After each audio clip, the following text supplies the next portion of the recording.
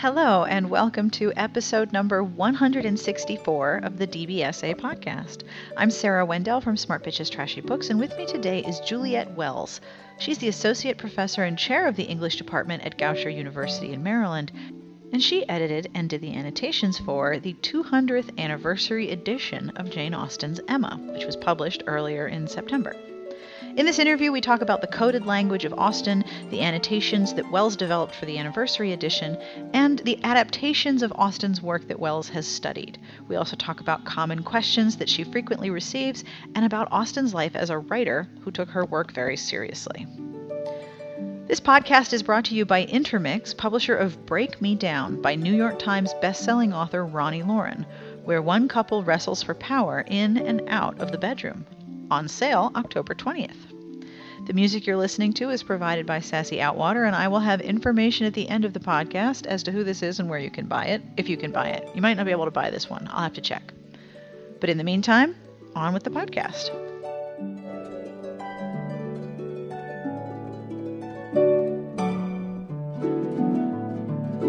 If you could tell us, could introduce yourself and tell the people who are listening a little bit about what you do, because you do cool things. Oh, that is so nice of you to say. I think the things I do are cool too. No, seriously. We really love Austen and academic studies of Austen and academics' examination of things that are romance. So yes, you are 100% awesome in our world. Oh, wow. Thank you. So I'm Juliette Wells, and my day job is Associate Professor of English and Chair of the English Department at Goucher College in Baltimore, Maryland. And that involves teaching courses on 18th and 19th century British literature, specifically on Jane Austen, on the English novel, on women writers. And I also teach in the college's book studies interdisciplinary minor. So that brings together my interest in publication history, book history, and reception studies, which involves what readers have thought of Jane Austen's works from her own day until ours. So you study not only the books, but how books are made.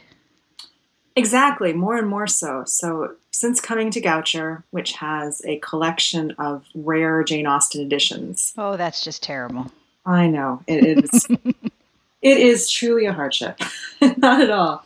One of our alumnae from the 1920s devoted her adult life to collecting material related to Jane Austen. And she was fortunate in the 1930s and 1940s to be able to obtain a lot of first English editions, first illustrated editions, valuable books at relatively low prices.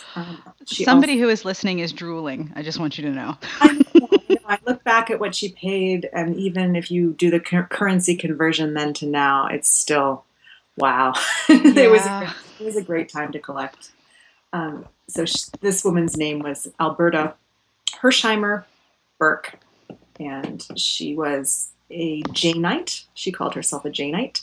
Big Jane Austen lover, and she became an expert in her own right in bibliography and book history.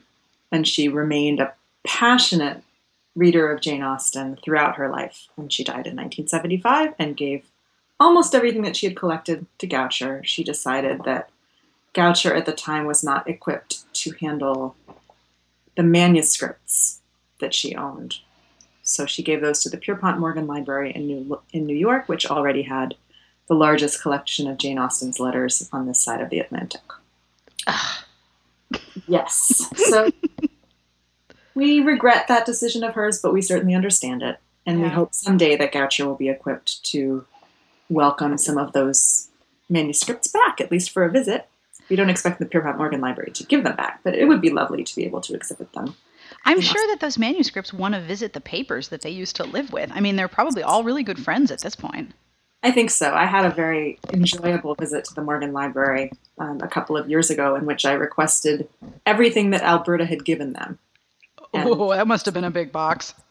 It wasn't so much. She had about 12 manuscripts because that was a more expensive form of collecting. Of course. So she had 12, and I looked at them together and imagined what it must have been like to choose those of the many items that came up for auction. So I thought about them as kind of a family of objects. So are the manuscripts handwritten? They are. They are. It's a Oh. beautiful handwriting, and it's very legible. And a few years ago, in 2009, 2010, the Morgan put on a special exhibit all about Jane Austen that featured many of the letters that they own, together with prints and other visual materials. And what was great about that exhibit was that the the letters written by Jane Austen were framed on the wall at roughly eye level for an adult, and you could just stand in front of them and read them. They were perfectly legible. So she was really talented and she had good handwriting? Well, good handwriting was part of your good education That's and true. Good penmanship was very crucial. part of your ladylikeness. Yeah, I would have failed that class. I know kids don't even learn cursive anymore, but it's remarkable, and these letters are in beautiful condition. And I took my students at the time. I wasn't teaching at Goucher yet. I was teaching in the New York area, so we could get down there quite easily. And my students stood in front of the letters and read them, and they said, "We don't even write letters anymore. We just text." Yep. And we thought, wow, okay, well, your texts are not going to be hanging on the wall of an archive or a library probably in 200 years. So I don't know, maybe they started writing letters as a result of that.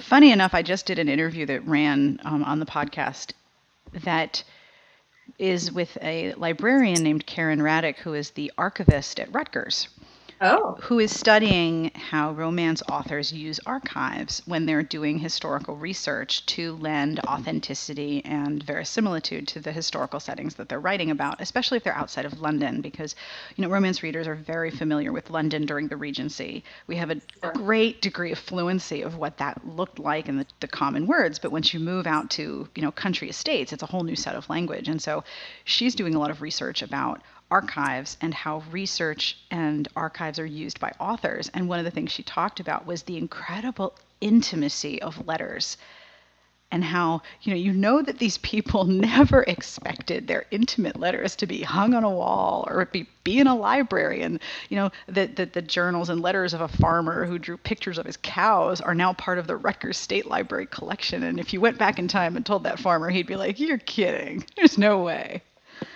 And I wonder, did Jane Austen herself have any indication that she was going to be so enduring in popularity, or was she kind of like, yeah, well, that was a book, and there's another one, and there's another one, and okay. it's such an interesting question. She cared so deeply about her novels, and she was such a committed writer from an early age. This is the part of her story that my creative writing students find very inspiring. Jane Austen began writing fiction in her early teens, and we know this because she cared about the pieces she wrote as a girl, and she copied them over and kept them. And we have 3 different handwritten volumes, manuscript volumes, of what scholars call her juvenilia, her youthful stories and sketches. And they're super funny, and she was really talented. And she kept writing and wrote full-length novels and revised them all the way through her 20s, into her 30s. She didn't see any of her novels in print until 1811. She was born in 1775, so she was well into her 30s.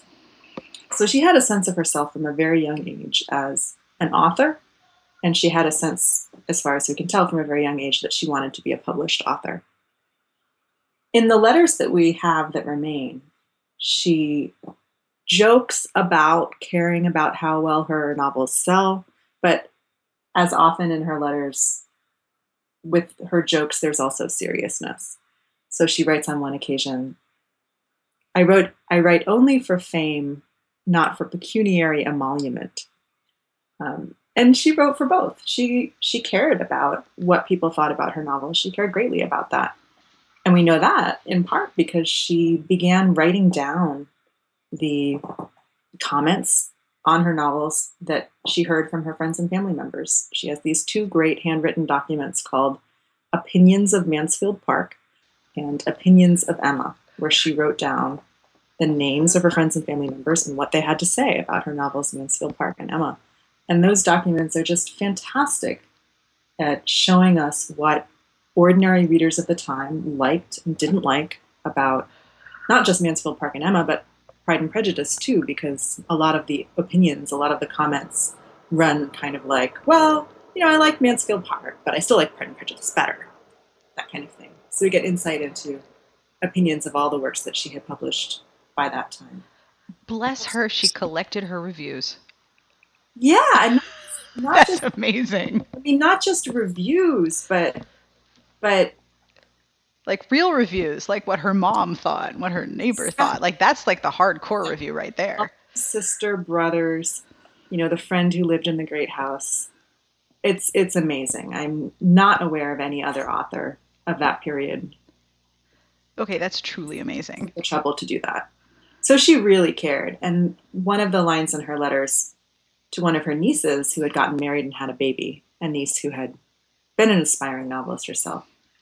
Shortly after Jane Austen published Emma, she wrote to the niece and said something along the lines of, I'm pleased to meet your Jemima, your baby, and I want you to meet my Emma. Aww. So she often refers to her novels as being her children, and that's kind of a convention of the time, but you get the sense between the lines of her letters that she knew perfectly well she had chosen not to marry. She didn't have any literal children, and these books were what she was going to leave. But she had no idea. There was no way she could have known that she would become as popular internationally as she has. No indication in her own lifetime at all. I always wonder what would happen if you went back in time and were like, seriously, you have no idea. Like in 2015, there's going to be a waiting list for any course about you. Like any course. There's going to be a waiting list. People are going to line up to try to get in because it's so amazing. Yeah, you have a feeling with a lot of the women authors in particular, you really wish you could go back and just say, hey, it was all worth it.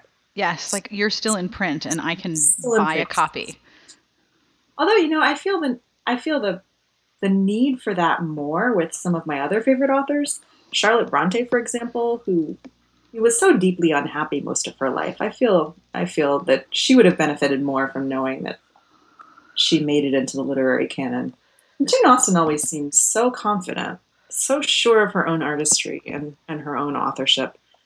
I'm sure she would have been, well, I don't know if she would have been pleased. Who knows if she would have been pleased? But she didn't seem to need adulation in the way that some other authors have. Because she knew that she was talented and she knew that she was writing stuff that was good, that she was pleased with it. Yeah, absolutely. She was self-critical in the sense that she held herself to high standards and did amazing work, but she wasn't self-critical in the sense that she put herself down, that we know of. Now, I was connected to you by your publicist because you edited and did the introduction for the 200th anniversary edition of Emma. That's right. Which is technically December 1815, but it's also 1816. So I think you said in an interview, we get the whole year. Let's just take a whole year for this. We do get the whole year. I don't blame you. Let's take a whole year. What has been your experience revisiting Emma so intimately to work on this particular anniversary edition? And it's a beautiful edition. Like you just want to like pet the paper and everything. It's gorgeous. It did come out beautifully. I'm so pleased about that because it makes it inviting to pick up and inviting to read. And that was the whole idea with the contents of what I wrote too. So it's a form and function kind of thing to have it be lovely on the outside.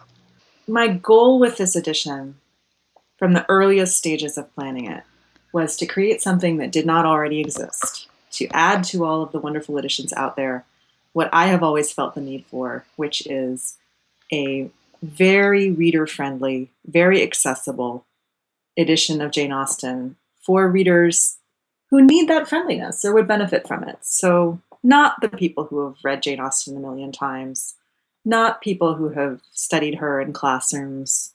They have wonderful editions for themselves.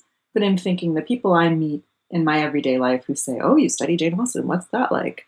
And then they say to me, well, I've never read any Jane Austen. What do you think I should start with? And it's fun to think of which of her novels might suit the people that I'm meeting.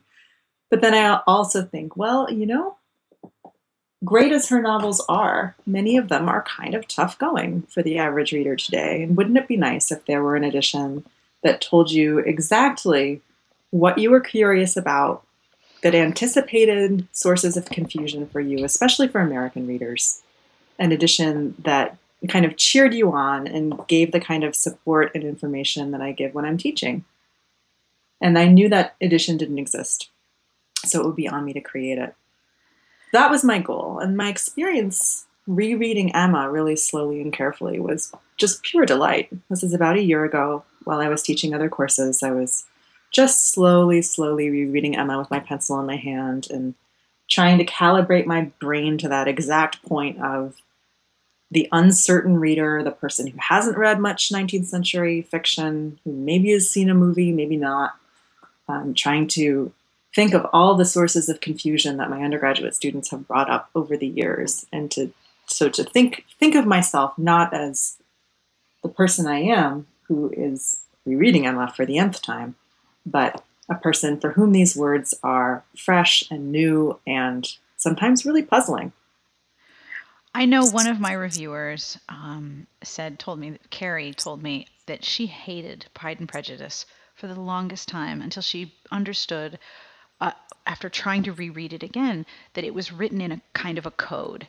And that once she understood that it was written in a code and the language was revealing things very subtly, and she broke the code, then she loved it.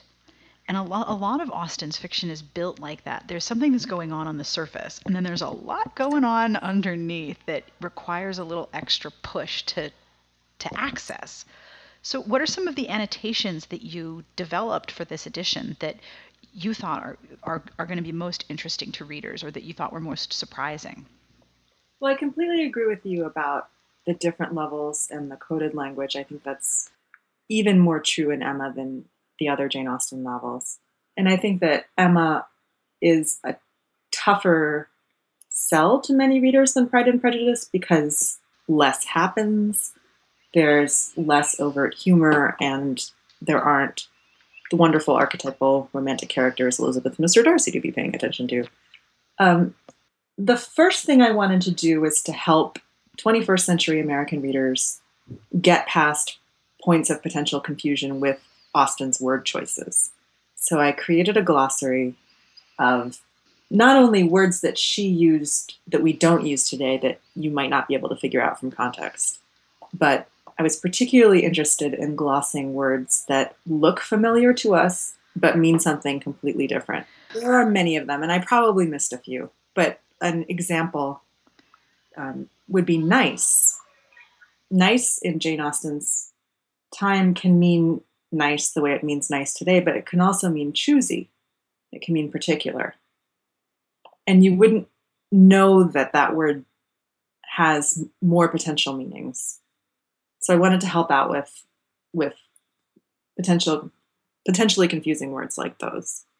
And then the next layer of help and support and information I wanted to give had to do with social customs and references that Austen's original readers would have taken in stride because she was describing a realistic version of their world too.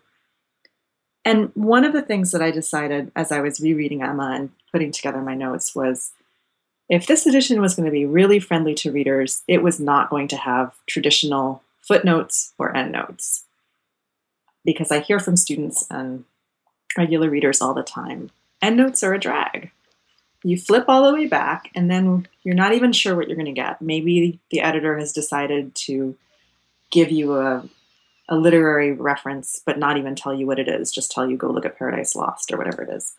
And I think the other thing with endnotes and footnotes is that they're so atomized. They're just little bits. So I came to the decision that I wanted to write short essays about topics that were especially important to appreciating Emma.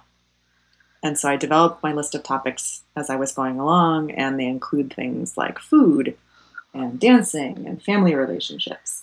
So I tried to fit into those essays all the little bits of information that in a regular classroom edition would be scattered throughout the endnotes. And I tried hard to write the essays to be lively and entertaining, because I figured if you're reading Austen, you don't want to turn to my prose and have it be really boring and dull. So I felt Jane Austen sets a high bar for interesting writing, and I would try to meet it. Yeah, she kind of does. And then with my introduction, I wanted to steer clear of what I see and what my students tell me are some of the annoying features for them of many typical scholarly introductions. I wanted to write an introduction that you could read before you read the novel or during the time that you're reading the novel. So there are no plot spoilers in the introduction at all. And I didn't want to make a literary critical argument about Emma there, because literary criticism is not the goal of this edition at all. So I thought, what are the questions that people always ask me about Jane Austen? They ask me, what was her family like? They ask me, where was she from? They ask me, did she make money from her writings? They ask me, did she think of herself as a professional writer? Those kinds of questions. And so I started from those, and then I added the aspects of publication history, book history, and reception that I find that ordinary readers are very interested in, even if they don't know to ask about those questions. So I discuss Jane Austen's involvement in the publication of Emma. She negotiated her own contract with the publisher. She was intensely involved through the production process. And I briefly touch on the very little known and exciting story of her first publication in America, which was Emma, published in Philadelphia by a prominent publisher of the time, Matthew Carey, in 1816. And there are only 6 known copies of that first American edition of Emma in libraries. One of them is at Goucher. One of them was by our wonderful collector, Alberta Burke. And I have been doing research on the publication history of that edition and the stories of readers and collectors that the remaining copies have to tell us. So the introduction touches just briefly on those topics. And that ties together both your own personal research as a professor and also your involvement with the minor in, is it book history? It's called Book Studies. Book Studies, which is a really nifty title for a minor. Isn't it? It brings together courses in English and history and art history and studio art and courses taught in our library by our librarians. Okay, that's seriously cool. Yeah, we're very proud of it. I think you should be. I think that's amazing. What are some of the questions that you're most commonly asked when you talk about Jane Austen outside of your university? Are there common questions that you get a lot? Yeah, it depends on the audience. If there are a lot of creative writers in the audience, then they're interested in authorship questions. They're interested in how much money did she make? They're interested in, was she a bestseller? Sadly, no, not during her time period. Sometimes questions about adaptations come up because in our lifetimes, television and film adaptations and now YouTube adaptations of Jane Austen have come to almost everybody's attention one way or another. Sometimes people have read one of the books inspired by Jane Austen's writings. They've read Death Comes to Pemberley by P.D. James, or they've read one of the many, many sequels to Pride and Prejudice, or Karen Joy Fowler's novel, The Jane Austen Book Club from 2004. So sometimes they're curious about that. A while ago, everyone had seen the film Becoming Jane with Anne Hathaway from 2007. That I don't get as many questions about that anymore, but when that film first came out, then the questions were, did Jane Austen really run off with Tom Lefroy? And the answer is no. The movie made that one up. And also, as far as we know, Jane Austen did not look like Anne Hathaway. So here's the most important question. Okay. Which Darcy is the best Darcy? Well, You've been asked that before, I presume. Yes, this is an easy one. I thought you were going to say which is your favorite novel, which is very hard to answer, and I always end up limply saying whichever one I've most recently taught. But definitely, I am all about Colin Firth when it comes to on-screen Darcys. So what is your favorite Darcy appeal? Like, what is it about Firth's performance that is appealing to you? Yeah, good question. I particularly appreciate the attention in that adaptation to the faces of the characters and the eyes of the characters.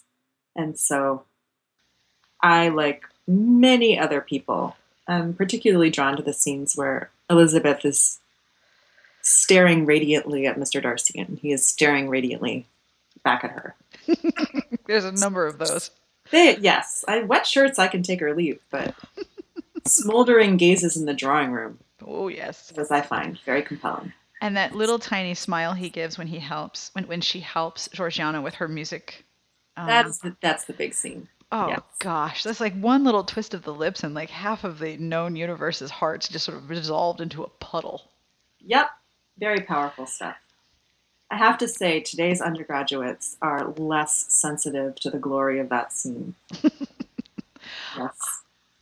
I have a certain amount of personal fondness for the James McAvoy performance because he was a Darcy, as one of my reviewers, Redheaded Girl, puts it. He didn't know how to person.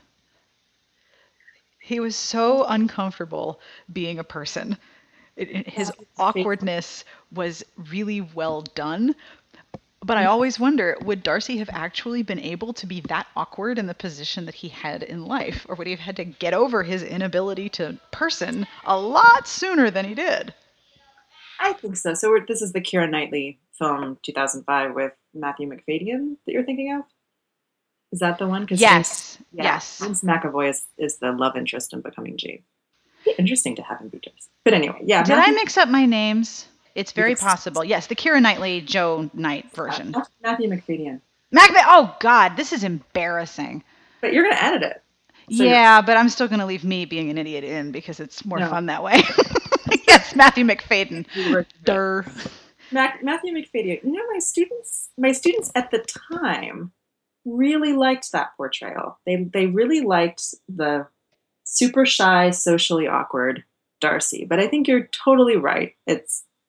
He could not have functioned if he were truly that uncomfortable as he seems in that version. I should give a shout out in Baltimore. Center Stage, one of our wonderful regional theater companies, is presenting right now for another week a brand new world premiere stage adaptation of Pride and Prejudice. Oh, really? Which I have had the pleasure of being very slightly and appropriately involved in, and I'm quite transported by the Elizabeth and Darcy of this production. And how have they interpreted that relationship? Well, the play, which is by a theater guy from Massachusetts, Chris Baker, the play does what you need to do, I think, in order to get the story across in an evening's theater. So there are only 4 sisters, for example.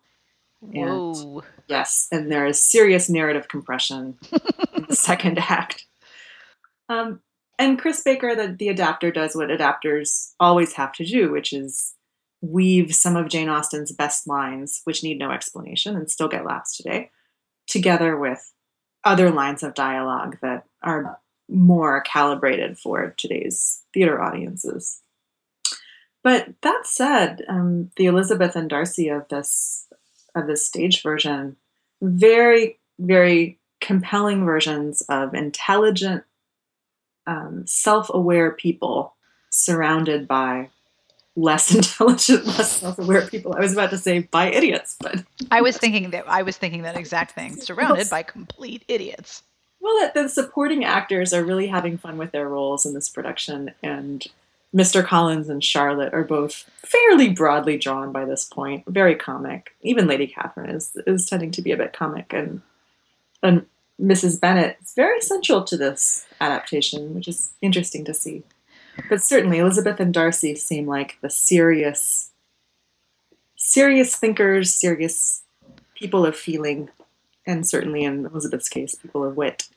I do a lot of comparing of the Keira Knightley version and the Jennifer Ehle version because, well, I watch them both a lot. They're my comfort viewing when my brain is too tired to even read. The Keira Knightley Pride and Prejudice in particular is just such eye candy. It's just dripping with beautiful, like, bucolic gorgeousness. It's the best brain candy. But one of the things that I'm always fascinated by is the different portrayals of Charlotte and the different portrayals of Elizabeth's parents' relationship. Yes. Like in the BBC miniseries, you can tell that Mr. Bennet has no respect for his wife. But then in the Keira Knightley version, there's scenes where they're laughing together and they're joking together, and that there's some warmth there. Much more, yes. Yes. And then Charlotte in the miniseries is very sort of buttoned up and repressed and quiet and very severe, whereas in the Keira Knightley version, I loved that actress because she made a case for herself. Like, dude, We can't all just turn down some dude. I'm a burden and I'm going to get married and I'm going to have like my own home and I got to put up with this dude. That is not a problem. And don't look down on me for that. I particularly loved this sort of strength of that character because that interpretation isn't always visible in the text. Yes, something I always ask students to do is go back and look at the first description that Jane Austen gives of each character. Because you notice it at the time when you're reading, and then you kind of forget it. And the first thing that Jane Austen says about Charlotte Lucas is that she was a sensible, intelligent young woman of 27, and Elizabeth's particular friend. And I say, look, Jane Austen's narrator, whom we trust, says Charlotte is sensible and intelligent. So all of the judgments that follow, all of the decisions that Charlotte makes, we have to understand through that lens. Yes. In some ways, Elizabeth is the irrational one. Elizabeth is the one who's so convinced of the necessity of her own happiness that she turns down a perfectly good offer. Okay, it's from Mr. Collins. But where does Elizabeth get this confidence from? Where does she get this certainty that she should hold out?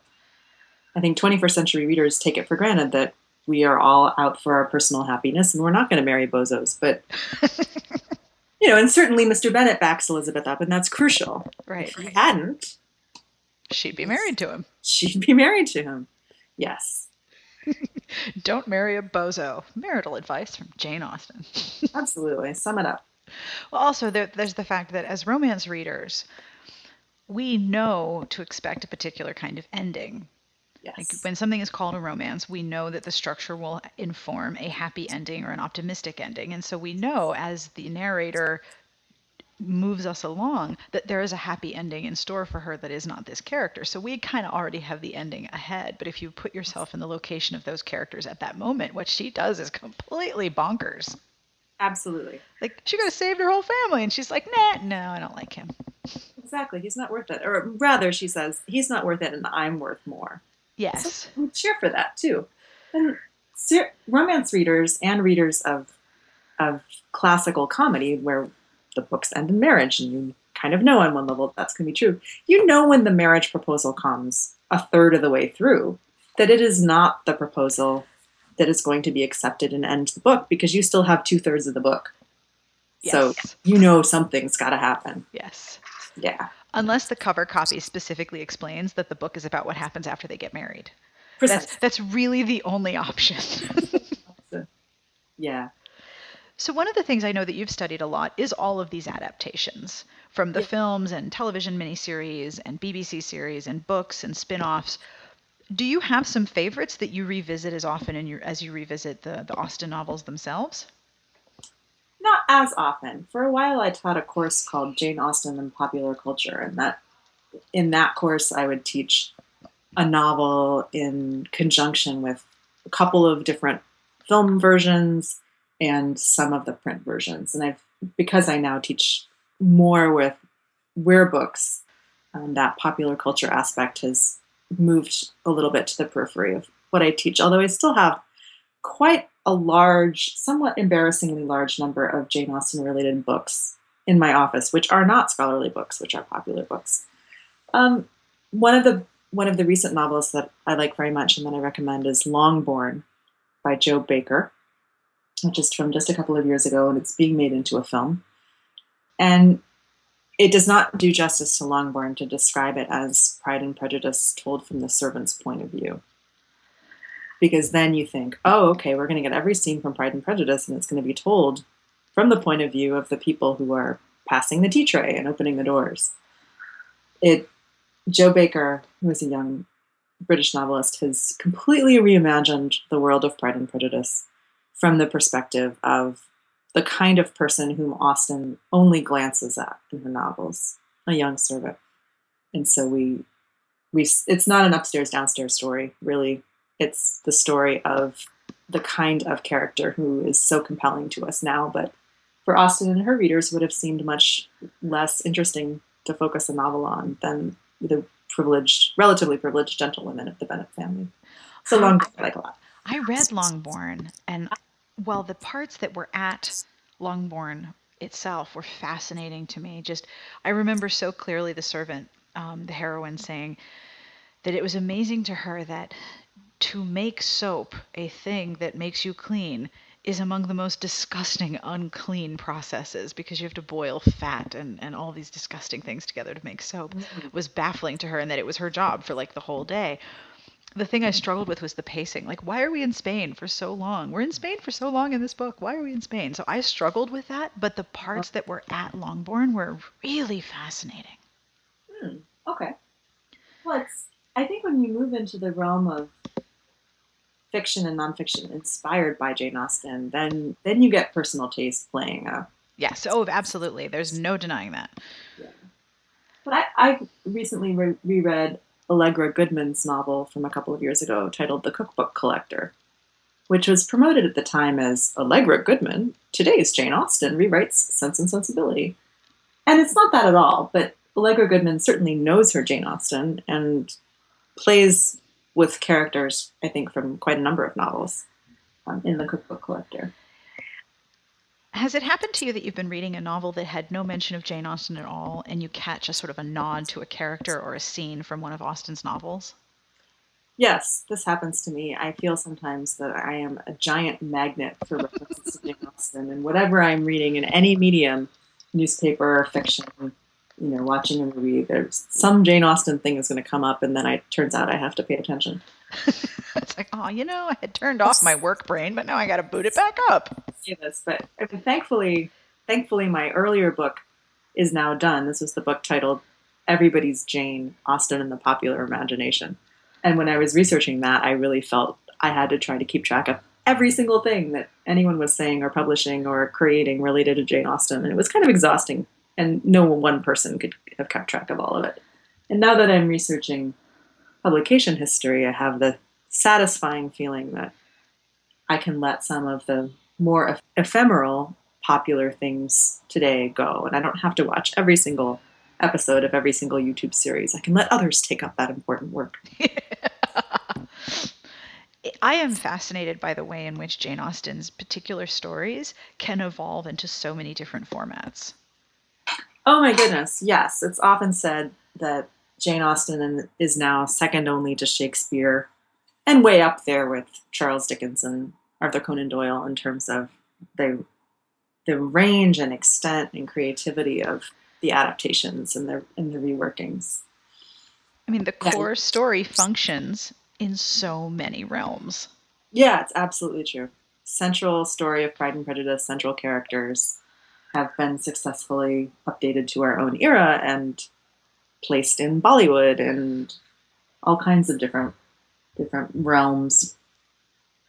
One of my reviewers, Carrie, wrote a book called Pride and Prejudice and Popcorn, which is an extended book. It was an ebook published by Harlequin's nonfiction division that examined all of the movie adaptations and how they functioned based on her readings of the core stories.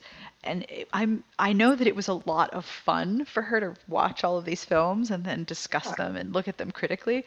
But at one point, I think she said, there are so many hours of Jane Austen, I cannot even tell you how many hours there are. There are so many. It's completely true. Even when I was working on my book, Everybody's Jane, I gave up really early on trying to keep up with sequels to Pride and Prejudice and alternative versions in fiction of Pride and Prejudice because there were just so many. Well, I mean, it was kind of a blessing that the girl had 6 sisters because, each sister gets another story. I think I've read at least 2 or 3 versions of Mary Bennet's happy ending. And in my opinion, there was no character in more desperate need of a happy ending than Mary Bennet. That poor thing. She needed a big happy ever after. Absolutely. I have a little game with myself. I count the number of minutes in a course where my students are reading Pride and Prejudice. I count the number of minutes until somebody says, but Mr. Collins is her cousin.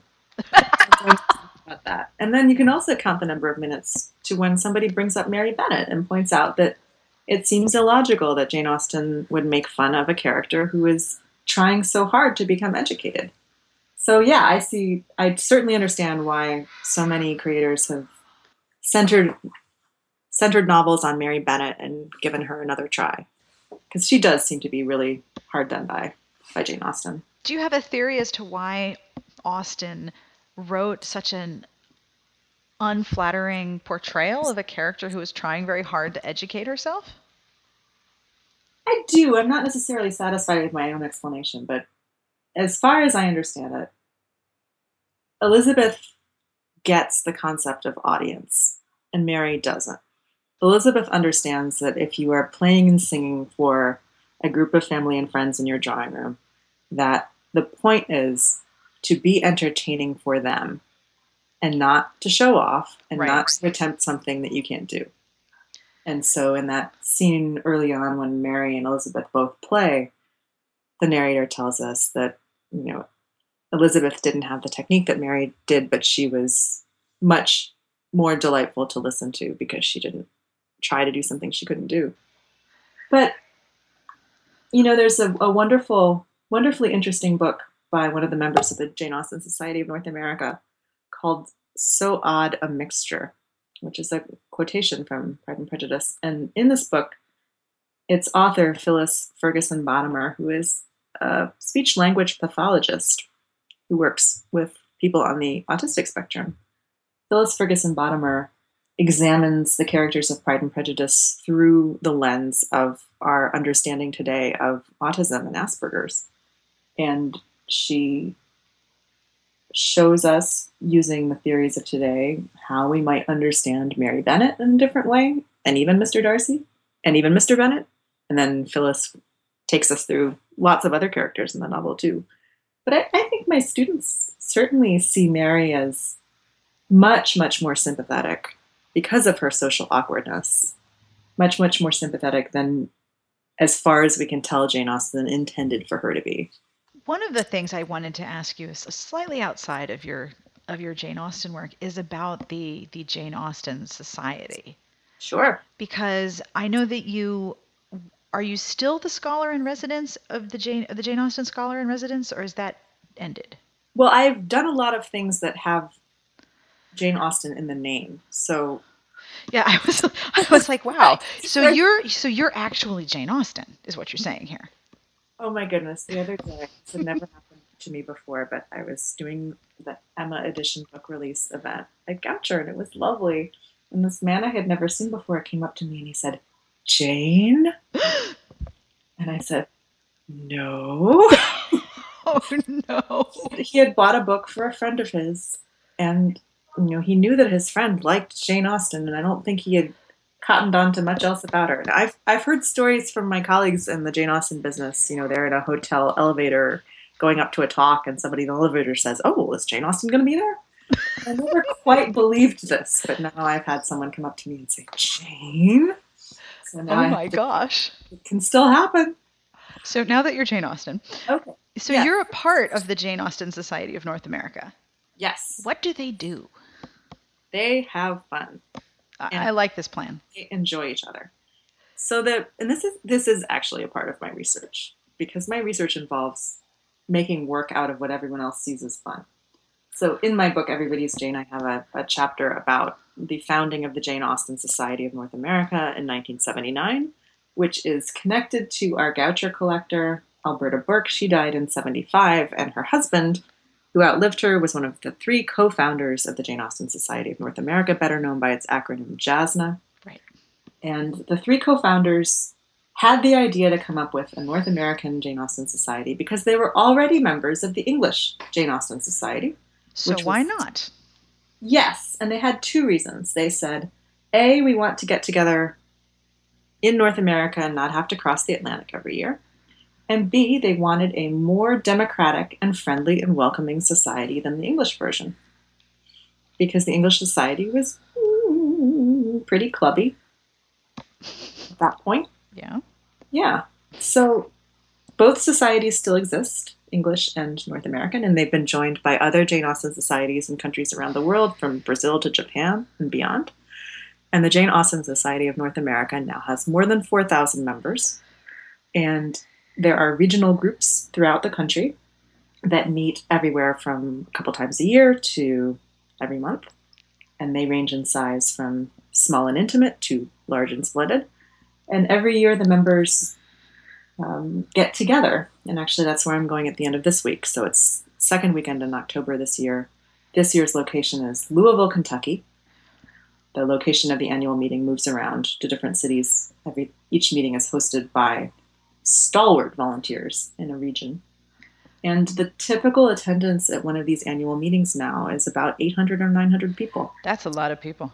It's a lot of people. So it's a big hotel. There are plenary speakers, invited Jane Austen scholars. There are breakout sessions on all kinds of different topics led by members of the society, some of whom are scholars and academics, some of whom are enthusiasts, some of whom have expertise in other realms. Every year, the annual meeting has a different theme. And there's a lot of fun is had. There is always a Regency ball on the Saturday night, and people dress up and dances from the period and have a lot of fun. And it's a great opportunity to meet people who love Jane Austen's writings and who share this interest. And it's become a real kind of clearinghouse, in part because people who write books inspired by Jane Austen, of course, want to sell them to the kinds of people who come to this annual meeting. Of course.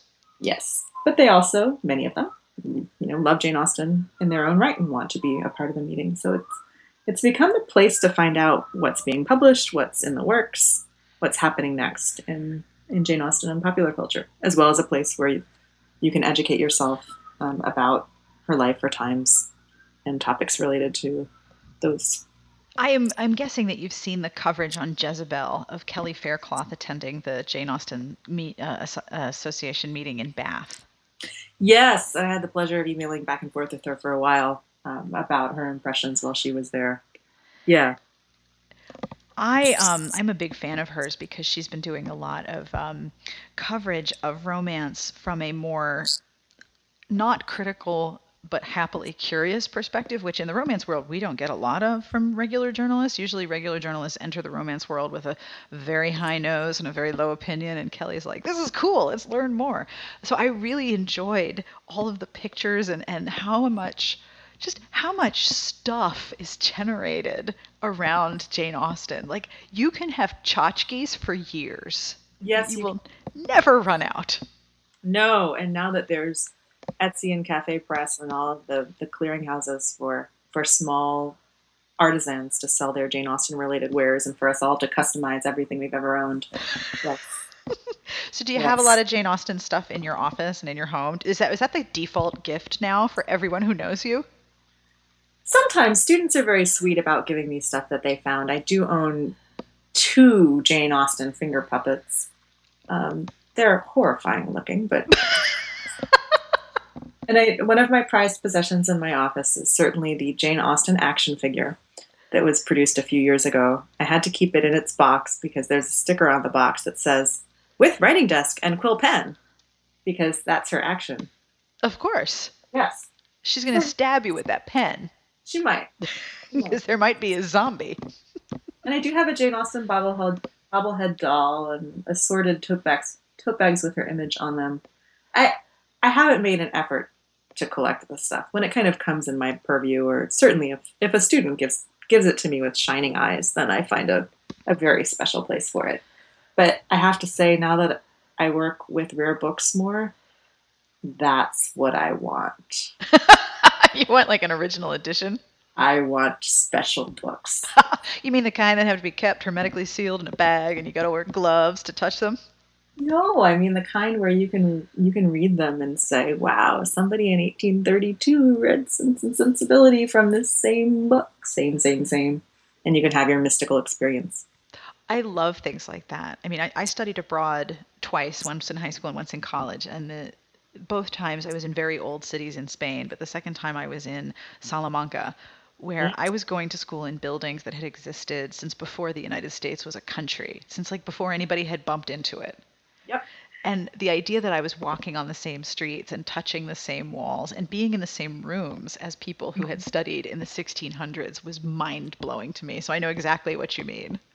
Yes. Like, I put my fingers here and hold this book, and someone else did like 200 years ago. And they thought about Jane Austen's words, this shape on this page and maybe this illustration. Although I should say, not in the realm of tchotchkes, but in the realm of things that I treasure, is a replica of a coverlet, a quilt, made by Jane Austen, her sister, and their mother. And in the Jane Austen's House Museum in Chawton, England, the house where she lived when she was writing her mature novels, this quilt exists, and quilters from around the world come to see it and to study it because it's a very unusual design. They made it up themselves. It's patchwork. It has a really interesting, varied, varied pattern of different materials. And my mom has a friend who is a super accomplished present day quilter. And when I was visiting Jane Austen's house several years ago to be there for a month and do research on literary tourism, my mom's friend said, "Oh, please bring me back the book that shows you how to make the quilt, a version of that quilt today." And so I brought her back the book. And then my mom asked her to make a quilt for me. And I have it. That's really beautiful. And it's super gorgeous. This is the thing. I mean, you can make replicas of things and you can say, "Oh, wow, that's a replica of something that Jane Austen made. Okay." But this is just great looking in its own right. I mean, it is a pleasure to use it. And Eleanor Adams, the woman who made it for me, told me very solemnly that I had to use it and not just hang it up and display it. And so I do. It's my summer bed cover. That's lovely. It is. I take it and show it to students and I say, "Look, Jane Austen spent time stitching the original version of this quilt by hand with her mother and her sister. Do we wish that she had spent those minutes on her novels themselves? Who are we to even think about that? And what does it mean to think about what a woman author did with her time when she wasn't writing, what she left behind?" Jane Austen liked to sew. She left patterns for collars. She left lace work. Her writing was an important part of her life, and her authorship was crucially important to her. And clearly, she chose to spend time doing other stuff too. She played the piano every morning before breakfast. As you do. As you do. Yeah, she did it because she loved it, not because anybody wanted to hear her. So she seemed to really enjoy her life, and I hoped that she did because she died awfully young. 41 is way too young. She did. So my last question of any interview is always book recommendations. What are you reading? What do you recommend? What books have you been telling other people about? But if there isn't a book that you want to recommend, I also accept other women writers that you have studied that you would recommend, as well as Jane Austen. So you have your pick here. Well, the answers are the same because I continue to gravitate not exclusively to women writers, but very strongly to them. So I had the enormous pleasure and honor this past week of meeting an author whom I have admired for many, many years, Gail Godwin. She's an American novelist. She came to visit Goucher College, where I teach, as a visiting lecturer, and I got to have dinner with her and tell her how much her books have meant to me. And Isn't that the best? It truly is. It truly is. I mean, I said to her, "Look, I work mostly on women authors who are long dead, and there are not any opportunities to thank them, and so it means a great deal to thank a living author for works that have really mattered to me." So Gail Godwin's novels, most recently she published Flora. The book that I have loved for a long, long time is the novel called Father Melancholy's Daughter, and its sequel, Evensong. So it was a pleasure to reread those, a pleasure to hear Gail Godwin's voice in person, and now be able to hear that as I'm reading her novels. And the other group of novels that I recently read and thought were just stunning, the quartet of Neapolitan novels by Elena Ferrante. You're like the 6th or 7th person who has told me about these. That's because they're great. And the final 4th novel was just released in English translation. And I cannot think of another series of novels that ended with a work that was so magnificent it made the entire group of novels just rise to many higher levels. The only other one I can think of really is the final Harry Potter novel. That is some high praise indeed. Is it not? Yes. Yes. So it's the tagline. I mean, what somebody on NPR said, "This is the finest modern set of novels about women's friendship," and that does not do justice to this group of Neapolitan novels. Friendship, wow. It's so complicated and wonderful.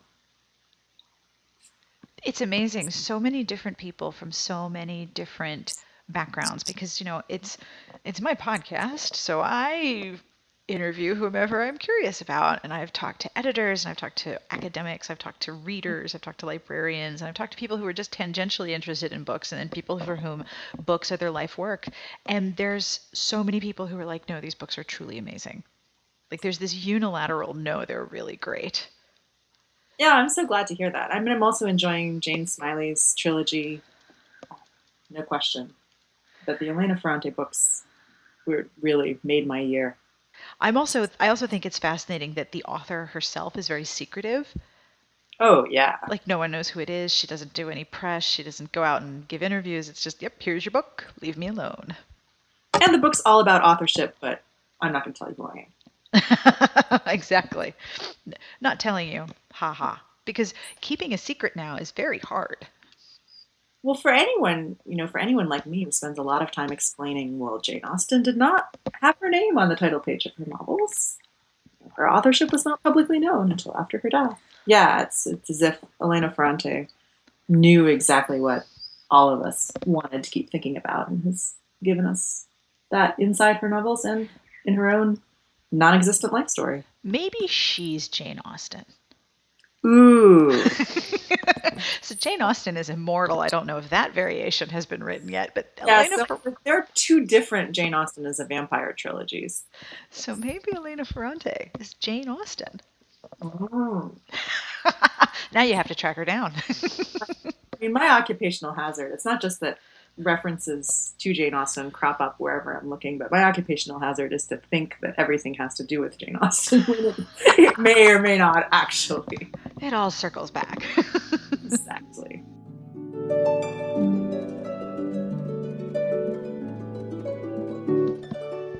And that is all for this week's podcast. I want to thank Juliette Wells for taking the time to talk to me, and also to Emma Money for setting up the interview in the first place as she was working on publicizing the 200th anniversary of Emma, which is on sale now if you want to get a copy.